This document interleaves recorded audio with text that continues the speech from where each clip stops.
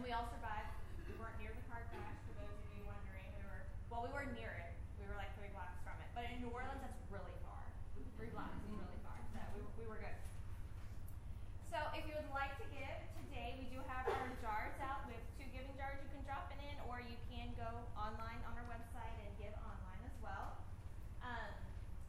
If you haven't seen yet on Facebook, Rebel is a new restaurant here in Mid-City. It's on Carrollton. It's actually right across from the tattoo shop. So Endymion Day, we were all standing right in front of Rebel.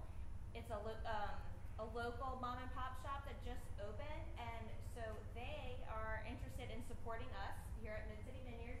And so every time you eat there in the month of March, if you mention Mid-City Vineyard, they are going to give 10% of their profits, I guess. On that ticket, yeah. Yeah. 10% will go back to Mid-City Vineyard. So we're, of course, encouraging everybody to eat there. I actually haven't been. Brian's been a couple times. He says it's very yummy. So try to hit that up this month and tell your friends and family, and maybe some guys can hit that up tonight after church. Go to Rebel. And it's also a great way for us to partner just with a business in the city. That's one thing that's really our heart is supporting the Mid-City community. And so by going there, you're doing 2 things. At once. That's it.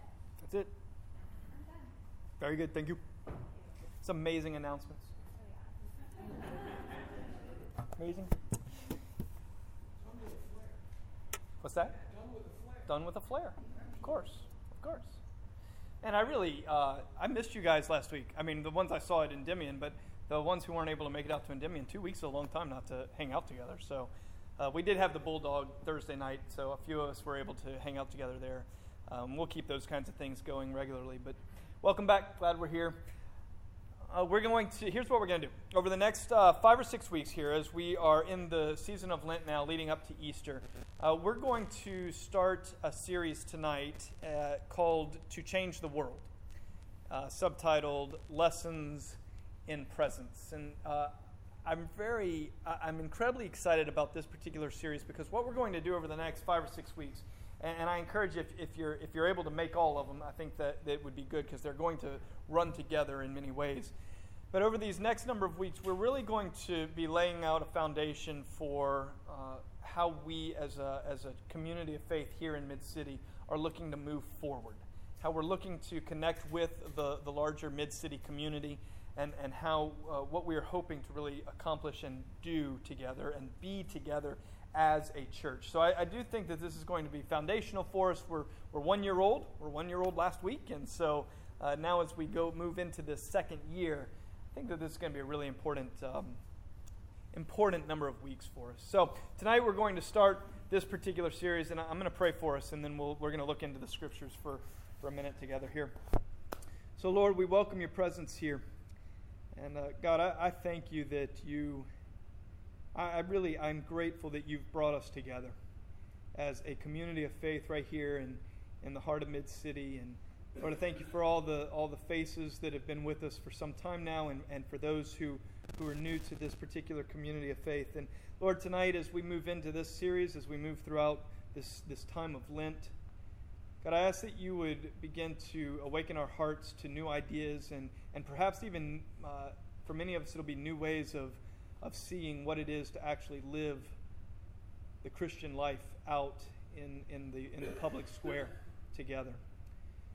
And so we welcome you again. We ask that you would speak to our hearts, speak to our minds through the Scripture, through the words that I speak this evening, through the words that you speak to our hearts, through the things that we say and do with one another here in this gathering and at dinner tonight and all along the way. So we welcome you and we bless you, Lord.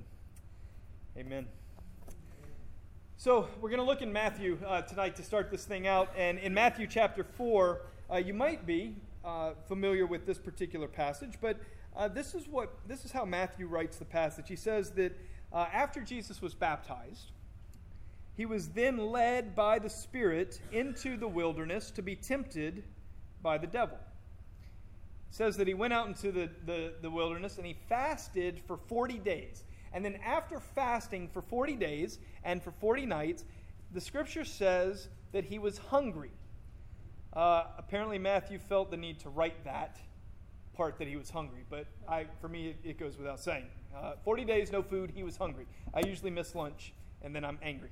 So this is kind of, then he says this. He says, the tempter, the devil, the accuser, the Satan, came to Jesus and said, if you are the Son of God, tell these stones to become bread. And Jesus said, it's written that man shall not live on bread alone, but on every word that comes from the mouth of God.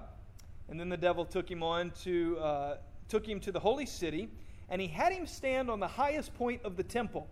He said, if you are the Son of God, he said, throw yourself down from here, for it's written. This is Satan, apparently, quoting Scripture. For it is written that he will command his angels concerning you, and they will lift you up in their hands, so that you will not strike your foot against the stone.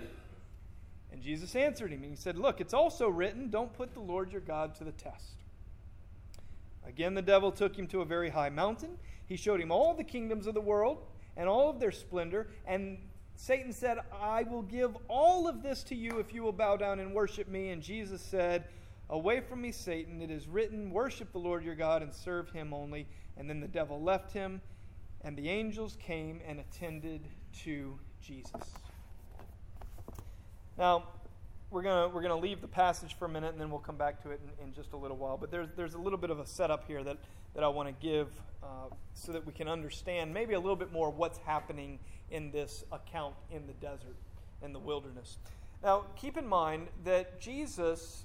Always remember that Jesus is God in the flesh. We've learned, and we know as followers of Christ, this is an Orthodox Christian understanding and belief that Jesus Christ is God in the flesh.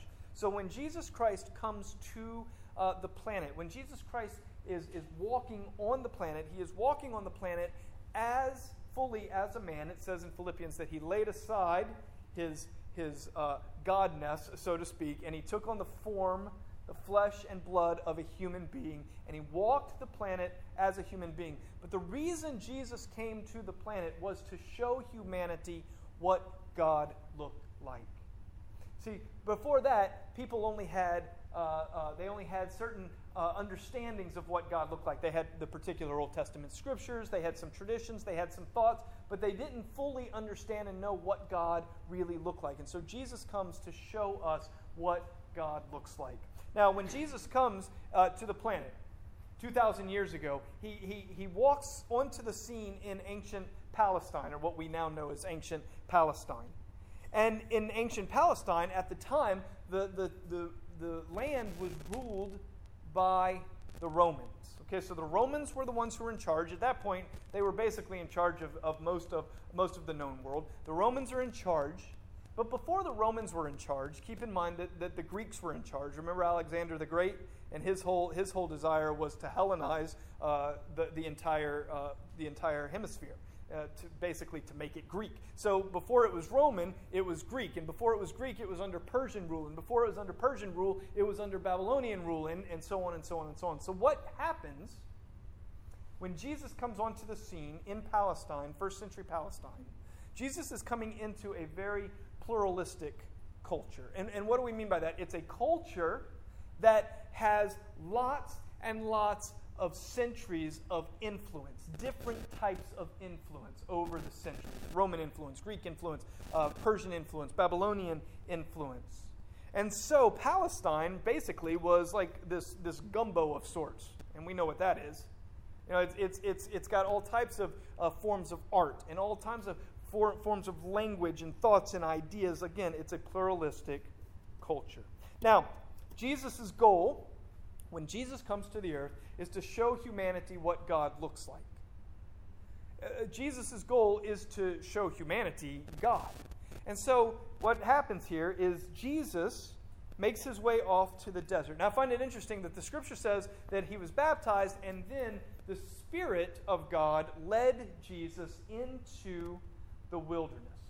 So the Spirit is leading Jesus, which means that Jesus is, from the very beginning, he's showing us as human beings what it's like to follow the lead of the Spirit. And so he follows the lead of the Spirit, and when he gets into the desert, it says that he fasted for 40 days and 40 nights. Now, it doesn't say until after he fasted that he was tempted by the Satan.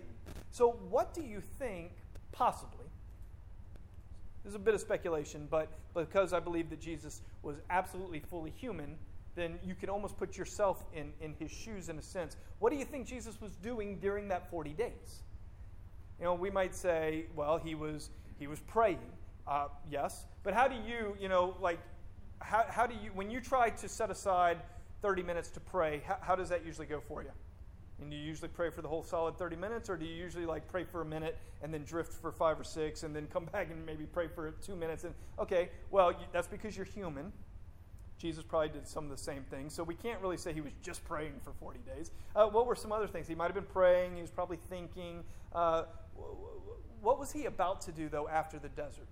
After the wilderness, his whole goal was to come out of the wilderness and to what? To begin teaching, to begin preaching, to begin the process of making God obvious to those around him. So perhaps those 40 days he was using to maybe plan. I mean, is it possible that Jesus goes off into the wilderness to actually think through, what am I going to do to make God obvious to the people who are in this culture? I mean, it's a giant gumbo. People understand that there are Roman gods and there are Greek gods and there's Artemis and there's Epaphroditus and there's Caesar, who is known as a god. I mean, he's the emperor of Rome. What am I going to do, me, Jesus, what am I going to do to walk out of the wilderness and make God obvious? How am I going to show people what God looks like? Perhaps that's part of what Jesus is doing in the desert, is coming up with a game plan of sorts in cooperation with the Holy Spirit. Now, if we think on this for just a second, I want to look at this a little bit just from a sociological standpoint, because I want to make a few comparisons between Palestine in the first century as Jesus was walking into it and the culture that you and I currently live in today in America in 2017. But I think in order to actually effectively make these arguments, it needs a little bit of setup along the way. So let me do that for a minute, and then we'll come back to the scripture, and I'll give you a little bit more here. Again, keep in mind, a pluralistic society, it's a sociological term, but a pluralistic society is a society that has different cultures blended together into one society. Now, in a pluralistic society, all of these different cultures, thoughts, and ideas don't necessarily have to agree, but what they do share, they don't necessarily share that agreement, but they share a common experience. They all live in the same place, the same point in time. I would suggest to you that America today, the America that we live in, is a very pluralistic society. Our cities are made up of people with different values. Our cities are made up of people with different backgrounds. Our cities are made up with people with different traditions, different cultures, all of these things that come together. This is a very pluralistic society. It just is. It always has been, actually, for 200 and however many years now that this has been a country. I mean, cultural pluralism is the attitude that everyone is welcome. And it's a good thing. You can bring your differences in, and that's a good thing. Now, I understand, there are certain things going on politically right now, but if you just look at the history, of the country. I mean, what does the Statue of Liberty say on it? It's got bring me your poor, bring me your tired. I mean, this is a society of immigrants, is what it is. I mean, if you're here and you're not of Native American heritage, then you got here somewhere. Somehow along the way from somewhere else. Agree? Okay, so from the very beginning, the country that we live in is a pluralistic culture. And for a long time, it wasn't even necessary to be assimilated. You just come in and, I mean, what do you have? We have different cities in our culture that, you go, where's Chinatown? Anyone know? Huh? Lots of them. Was it New York? Yeah. Little Italy. There's lots of Little Italies. Yeah, I mean, we go to these different states. And you can find your Chinatowns, you can find your Little Italies, you can find all your little, because there was no assimilation that was needed at many points along the way. So, we have cultural pluralism. Now, in this country, we also have religious pluralism. The way this works is you can be whatever religion you want. And originally, the idea is that and everyone's respected for it. Now, I kind of understand this. This is a country where it is based off of freedom of religion. Now, growing up a Christian, I always thought, it's freedom of religion, and what that means is you are all free to choose the religion that I'm a part of. That's kind of how I interpreted freedom of religion, but that's not actually what it means. I mean, it's like, it's freedom of religion. People can worship and they can practice their faith in any number of ways, however they want to, really. Now, we live in a pluralistic society today. We live in it's culturally pluralistic. It is religiously pluralistic. Today, in our society, it is not a society where God is obvious, so to speak. Think about how this country, the country that we live in, because not all the countries are like this either, but think about how the country we live in today, in this time, in this place, everything is okay. Everything is fair game. Would you agree with that? I mean, like you decide that it's good for you, and then it's good, and it just everyone's supposed to just accept it along the way. Now, this society wasn't always that way. For instance, institutions in America, organizations in America used to have a more Christian culture behind them. There were certain things like prayer was more acceptable, Christian prayer was more acceptable at certain times in history than it is today. Or it used to be that you would post the 10 Commandments and that was just acceptable because that was the type of culture. Many of the first people who came to this country were of a Christian heritage or background, and so they brought that part of the culture with them, that part of their religion with them. Things like the Pledge of Allegiance. It was written, I believe, in 1945. Actually, it was way before that. It was adopted in 1945. In 1945, it was adopted. In 1954, they added 2 words to the Pledge of Allegiance. Do you know what those 2 words were? Under God. Under God. So it didn't start that way, but 9 years after it was adopted for the United States, then they added the 2 words under God. And so what that was a push of this Christian type of culture kind of moving in and trying to orchestrate things in ways that they wanted to see, the leaders at the time wanted to see things go. Today, God is not as obvious, perhaps, as God once was. But here's something very important. I want you to understand this. The people of the past weren't necessarily following God. The people who put in God we trust on money,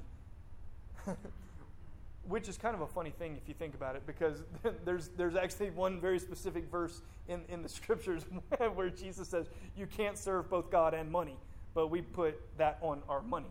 It's kind of it's a bit of an oxymoron. It's a little bit backwards. But the whole idea is there was a time in this particular society where conversations about God might have come up a little bit easier or a little bit more often. Now, it wasn't necessarily that the people of the past were following God, but at least there was a culture in a sense where conversations might have come up. There was a particular framework along the way. And now, it's not that way any longer. Today, 2017, we live in a very pluralistic, culturally pluralistic, a very religiously pluralistic society. And what I have experienced, what I am seeing, what I find is that the church in America seems to be having the hardest time with this. And I would like to suggest to you, Mid-City Vineyard, that living in a very culturally pluralistic and a very religiously pluralistic society is not that big of a deal for Christians. It's just not. The society that we live in today is not, it's hardly any different than the society that Jesus himself walked around in. And I see today a lot of things with Christians particularly, but there is a lot of shouting on Facebook. People say things on Facebook that they would never say to your face. Christians especially. But there's a lot of shouting, and there's a lot of, we gotta do this, and we gotta do this, and we gotta do this, and I wonder, what if, so Jesus goes to the desert for 40 days and 40 nights, and he thinks about what is it going to look like to reflect God in this culturally and religiously pluralistic society. What if we took the next 40 days throughout Lent and actually gave that some real thought? Instead of just going by every whim and thing that flies by, whether it's on social media or whatever the next popular preacher might be saying, or whatever the next best-selling Christian book might be saying. Because there's a lot of stuff out there that I would suggest is just getting in the church's way of actually being the church. And here's what I mean by that. The church is trying to figure out, how do we now, in this religiously and culturally pluralistic society, how do we make God obvious? And here are the three things that I have witnessed more than anything else. The first thing is, we need to defend against. We need to defend against all the stuff that seems to be coming up against God. We need to fight all of God's fights, and we need to, and so let's defend against. Or the other thing is, well, we need to become more relevant to. We need to become more relevant to the society in certain ways. And then the third thing is, we need to withdraw, and we need to practice purity from the society. Now, I would suggest that none of these are the best ideas. But this seems to be the best that we've been able to come up with to this point. And so I want to work through these quickly, and then I want to give us a different idea, maybe a different paradigm to begin to work through over the next 40 days or so. To defend against, maybe one of the most popular ones, but there's this general thought that we must defend the faith. Christians must defend the faith. And so what ends up happening is, Christians begin to erect walls. Christians begin to circle the wagons. Christians begin to do things that defend against the culture as it is. And one of the major issues here is that what we end up doing is we begin creating our own cultures. Now, you've seen this for years and years and years and years.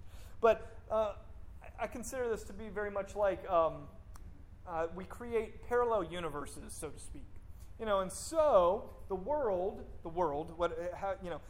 has, their gyms, and so now Christians, they go and start Christian gyms, and the world has, their clothing lines, so Christians go and start, Christian clothing lines, and the world has its schools, so Christians go and start Christian schools, and the world has its radio, and so the church goes and starts Christian radio, and so what we end up, and then you have, the world has its basketball teams and baseball teams for your kids, and so then the church goes and starts, Christian baseball teams for their kids, and here's what ends up happening a lot of times, is we create this parallel universe, but it runs like this, and when we run like this, we end up never intersecting with the very world that Christ loves with all his heart. You see, and so we just run like this.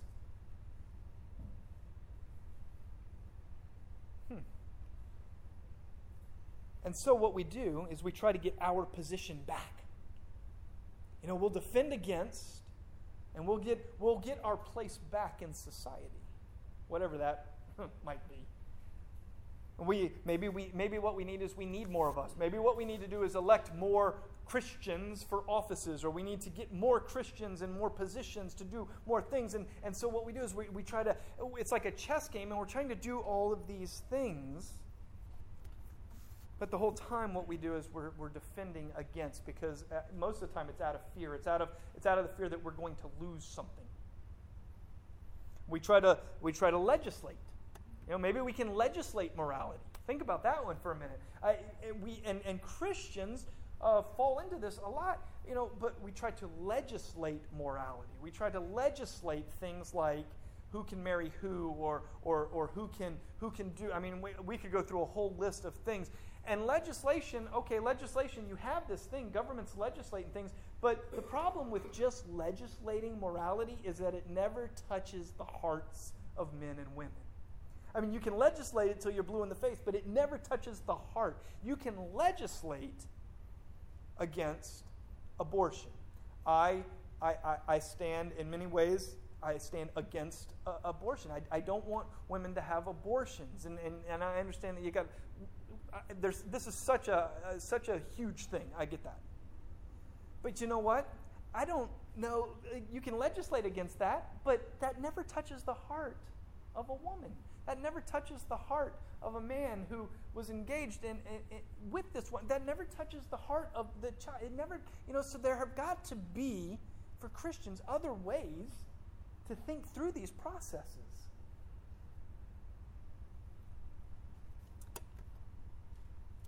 So we defend against. That's one way. Another thing that we do, or a different way that we approach this, is that we decide, well, let's just go over and above trying to be relevant to the culture. It's a culturally pluralistic, religiously pluralistic culture. Let's go up above and against being relevant to it. The problem with this is that most Christians in this camp end up compromising just way too many things. And by that, what I mean is there is this thing about followers of Jesus where Jesus asks us to live lives that are, in a sense, set apart. But it's not the set apart like, oh, higher and holier than thou. It's more like the set apart stuff like, hey, you know what?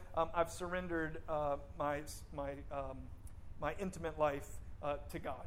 Hey, I've surrendered my desire to retaliate evil for evil and my desire to enforce violence upon other people. I've surrendered that to God. These are radical things. Would you agree? And so, but when we're trying to just be relevant to, we end up compromising in oftentimes that movement towards God so that we don't look any different. We don't look like the reflection of the beauty and the glory of Jesus Christ.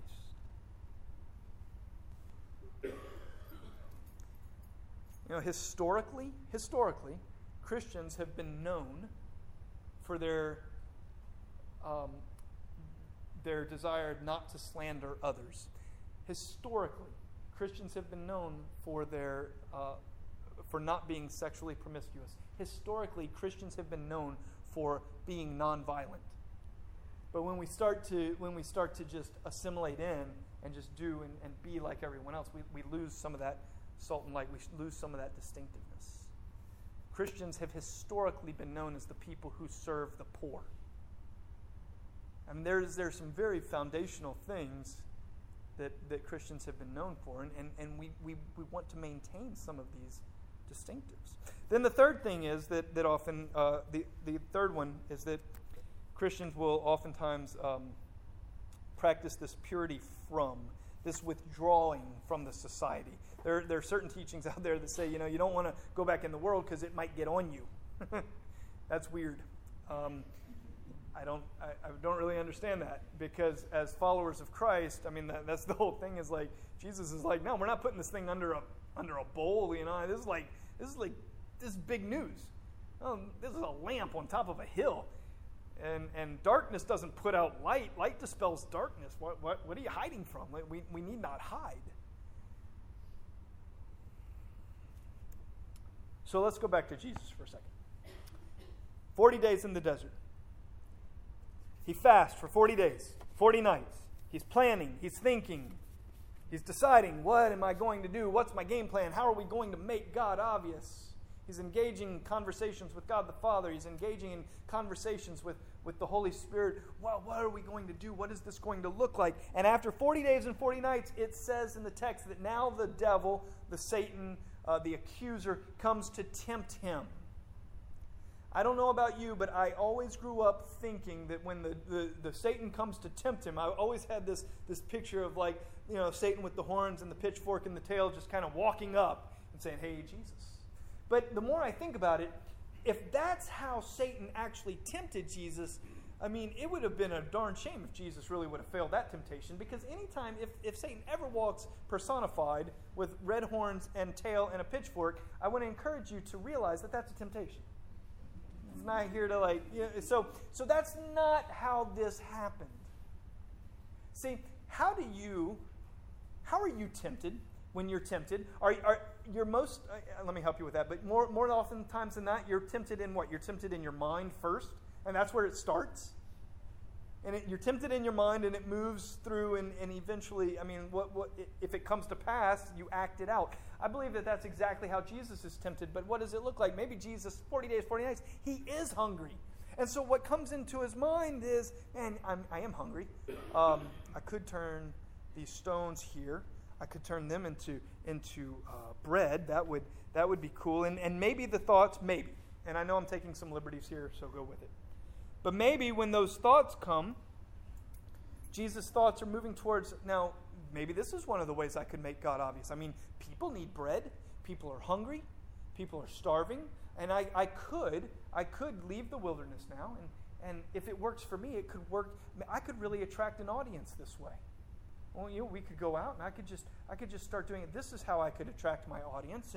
And all of a sudden, he's thinking, and then he says, you know what? No, I don't want, that's not how I'm going to grab my following. I don't want to go that direction. So no, Satan, it says that all I need is the word of God right now, and so back away. That's not the direction I'm going to go. And then it says that the next temptation is that it says Satan led him up to the top of the temple. Now, the temple, you need to understand this, the top of the temple in Jerusalem would have stood at about 8 stories tall.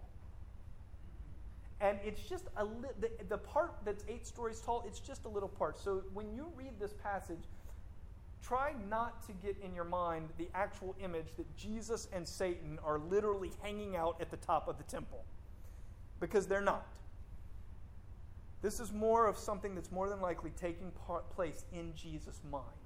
This idea that, he kind of has this image of himself at the top of the temple. And Satan is saying, now listen, if you were to throw yourself down, this could be superhero-esque. Throw yourself down. Go do some really cool kind of things that will attract an audience.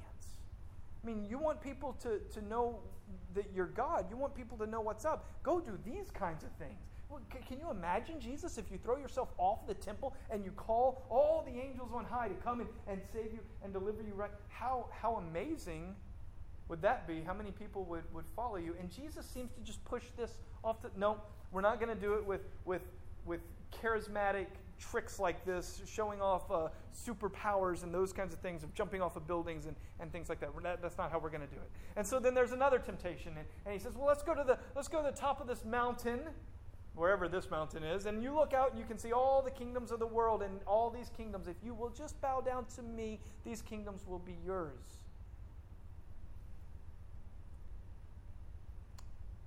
And this one, you would dig a little bit more in theological studies and commentaries and things like this. But one of the things that many think is happening here is that this is a temptation to bow down to the powers of darkness.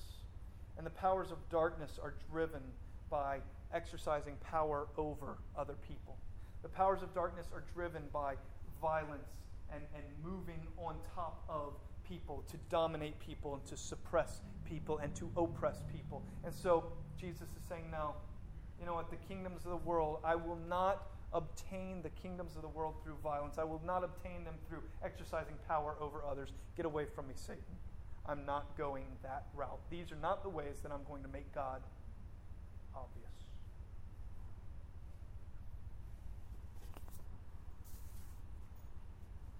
What makes God obvious, and this is where Jesus is going, what makes God obvious is human beings who have the life of God in them, who are living their lives reflecting the beauty and the glory of God wherever they go.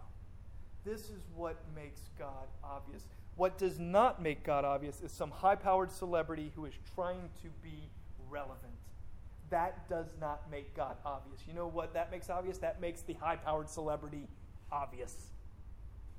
Think about how this works in our world. This is what works in our world. The high-powered celebrity who's trying to be relevant and do all the fancy stuff, they're making themselves obvious, not making God obvious. Jesus' mission is to make God obvious, and the way he's going to make God obvious is by allowing his life, his everyday, ordinary life, be driven by the love and life and presence of the Spirit of God living in him, through him, with him.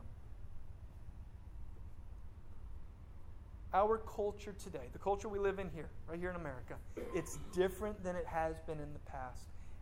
And I think that is just fine. And I desire that you would think that is just fine. We don't, listen, and walk with me through these kinds of things, because sometimes I make these statements and sometimes I want you'll scratch your heads, but we don't have to fight to get prayer back in schools. We don't have to fight that fight. We don't have to fight. One day they're going to take, whoever they are, they're going to take the words under God back out of the Pledge of Allegiance. Just bet your bottom dollar it's going to happen. And you know what? When it happens, you don't have to go, oh, God, no, that's it. What are we going to do? Here's what we're going to do. We're going to do the same thing the next day that we did that day and the day before. We're going to live by the presence of God that dwells within us. We're going to take care of one another. We're going to take care of our neighbor. We're going to take care of the poor. We're going to be formed in our hearts and in our minds in the ways of the kingdom of God. We're just going to keep doing what God has asked us to do. And God doesn't necessarily, nowhere do I ever find that God asks us to fight for prayer in schools, or nowhere do I ask that God asks us to fight for the words under God to be in the Pledge of Allegiance, or the words in God we trust to be on the money. What I see is God says, listen, you can't serve two masters. You can't serve money and me, so come follow me. And reflect my beauty and reflect my glory and walk in this path.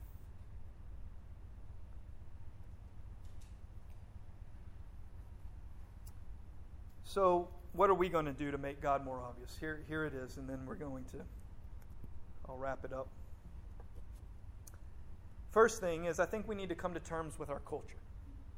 If you haven't done so already as a Christian, I think that that's very important, that we come to terms with our culture. It has changed. It's okay. And now, as a community of faith, how will we live in it? Jeremiah 29, 4 through 11 is a incredible, I love this passage. Let me read this to you, if I can find it. Jeremiah 29, verse 4. This is how it's written in the Message Bible. This is the message from God of the angel armies, Israel's God, to all those who I have taken to a new city. Build houses and make yourselves at home. Put in gardens and eat what grows in the gardens. Marry, have children, encourage your children to marry and have children, so that you'll thrive in the city and not waste away. Make yourselves at home there and work for the city's welfare. Pray for the city's well-being, and if things go well for the city, things will go well for you. How cool is that? God is just saying, listen, and this kind of goes back to our Seeds and Souls series, but here's the thing. This is going to take a while. This is going to take a while. And what I believe, and this is for our church, and this is where we'll be for the next 4 or 5 weeks, but I believe that this is what God's calling us to. I believe that God is calling us, Mid-City Vineyard, to be connected to this community and to get comfortable learning in this community what it looks like to serve one another, to serve the community, and to work for the welfare of the community. As a community of faith, this is why we planted this church. And this is what I think God is saying to us. Get comfortable. You're going to be here a while. And if you will plug in for the long haul, then you'll see fruit. You'll see, because you'll have opportunities to, over time, to make God obvious.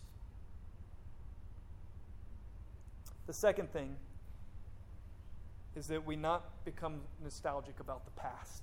I hear that a lot. Oh, it used to be, it used to be, it used to be. I think the key words there are it used to be. Yes, it used to be. And it's not going back. And most of the time when people refer back to it used to be, it was a time before most of us were alive anyway, and we don't really, it's just kind of, it used to be. Well, here's where we are now.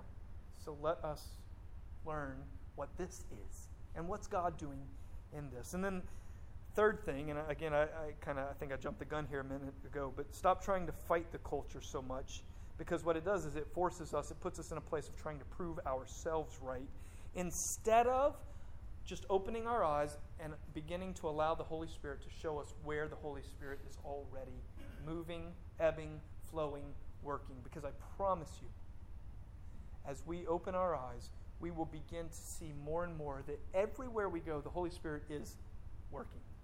Everywhere we go, the Holy Spirit is creating space and creating place between you and between the other person.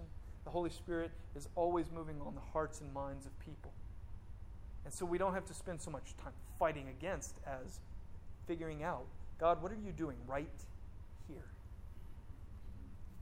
So what I think it comes down to, and this will be our thing for the next number of weeks, but it comes down to literally being a faithful presence.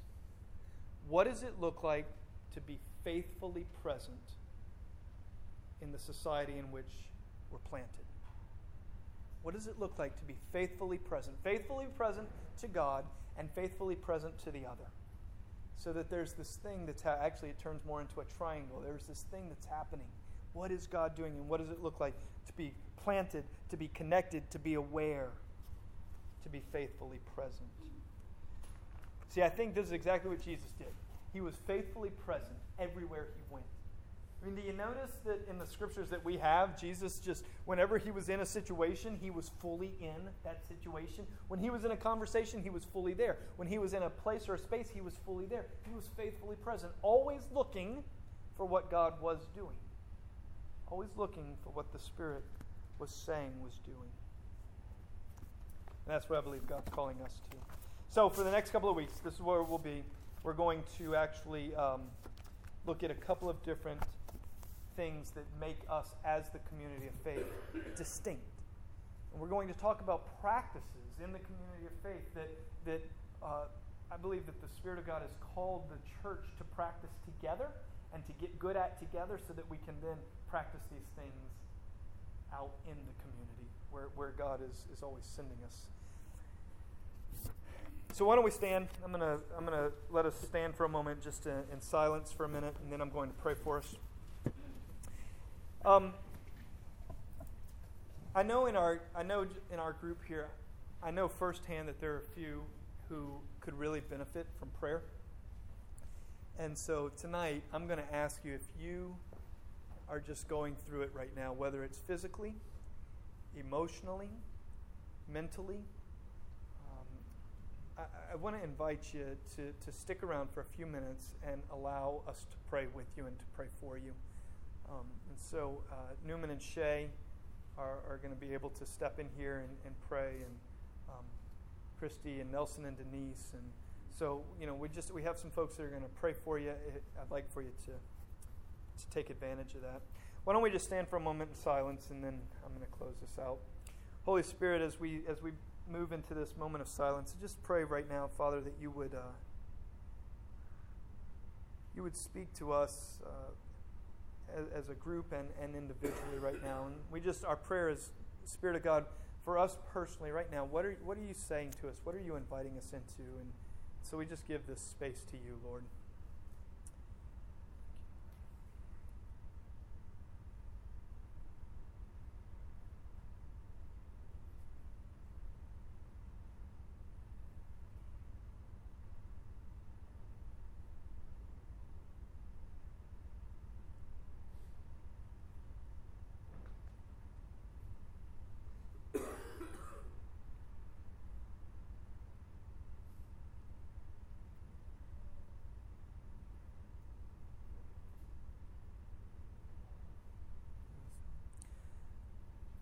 Lord, as a church, our prayer is that you would, Lord, we want to know you more. We want to develop more genuine and deep relationships with one another. And Lord, we want to be faithfully present in this community. Lord, we want to see businesses in this community do well. We want to see schools in this community do well. Lord, we want to see our neighborhoods become safer environments for ourselves and for our children. Lord, we want to see these things happen. And so, Lord, we ask that you would continue to breathe on us, fill us with ideas, fill us with creativity, but Lord, that we would move and ebb and flow in what you're doing, not go try to pave our own way, but Lord, that we would follow your lead. So we ask for more of that, Spirit of God.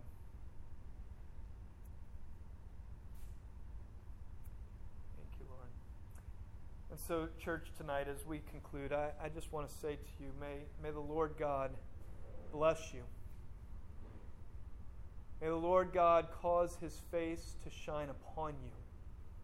May the Lord God open your eyes this week to see what the Spirit of God is doing at your work, at your gym, at the restaurants where you eat.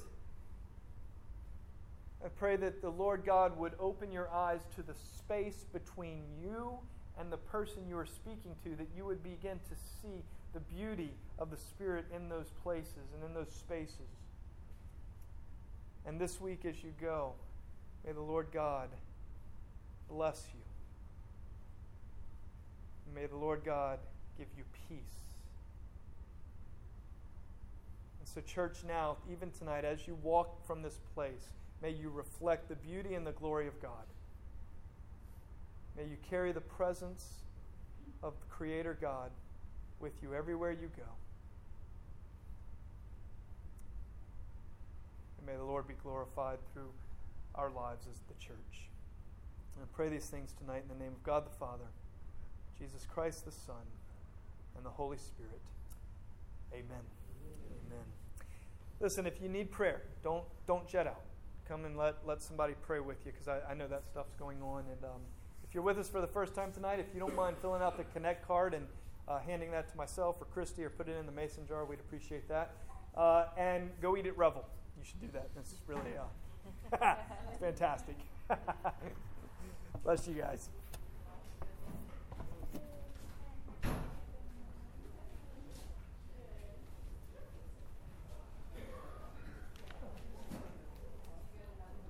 Close to pray in case that comes up.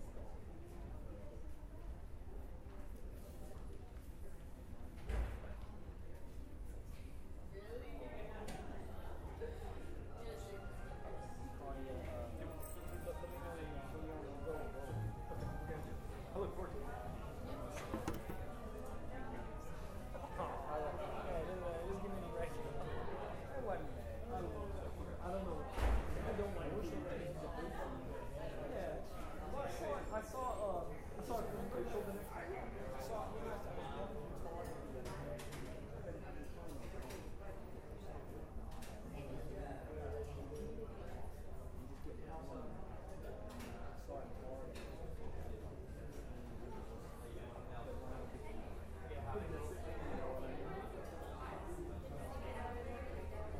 It's always my drink one to bring me to the 5.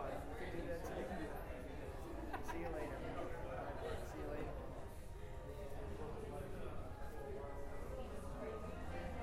How are you, man? You all right? I am. It's good to see you. Thank you. Sorry we didn't make it to the thing out there last sorry, week. that was but fun. We, where we are, we're real congested in the middle of the crap, man. That's It's hard to get in and out. Yeah. To get out, we have to go all the way to the French and double back because they closed the Chapatoulas. Yeah, it's not like you can't even just take a right on the side of the interstate and go down Chapatoulas and turn. They make you cross all the way to the warehouse district, come back around. So You we're have to go getting almost I'm all the way always to off Canal. Wednesday to Wednesday. We went to Margaritaville. Yeah, we got out of there. We didn't even stay. It was fun. Well, we missed you, but I'm glad you got out of there and had fun. You know, man, I just want to say, you get better every week. What? Like, you feel like you get more and more comfortable, you know? I mean, a year into it, you still get better every week. It's taken me a while. And I don't know. I was really comfortable over in Kenner when I was Right. But it was, I don't think. No, I mean, come on, your dad's been there so long, you feel like you own the place. Crazy. How's he doing, man? He's doing well? Everybody over there is all right? Yeah, they're doing well. You guys ever go visit? No? Go on Sunday mornings or anything? Just go check them out? Hadn't been. Not yet. I'm sure we will. I think I'm going to go one Sunday every morning. Just to go see how everything is, yeah. The new layout because they redid the Yeah, they did. Yeah, we haven't seen anything since they redid it all. They were still under construction. You haven't seen that either? Come on, man. my dad now. He's like, dude, come on, man. When you gonna come over here? Do you hate us or something? I'm sorry. Sorry. Oh, man. All right. Let us know when y'all go, man. We might come too. If y'all go one Sunday morning or Hey, man, something. whenever you get a chance, let's go grab another beer. Yeah, man. We did that one time. Yeah, we did that. I mean, my schedule's more flexible. Right. I've been working a whole lot. I started a new job. Yeah, working actually with Chase. We do like petroleum inspection, barges and ships. I'm at it all the time. I've been trying to pick up extra shifts to, train as much as I can and get accustomed to things real quick. Okay. Actually, I gotta leave at midnight. Going to Gramercy. I gotta catch a boat to a ship out in the middle of the river. Okay. Some sailors and bring them back, and Well, then tomorrow morning I'm gonna go to Venice. I love it though. Well, I catch me can't up when you complain, can. man. I love it. We'll do, man. When I got some time back, I'll have you agree, man. We'll do something. That's good. All right.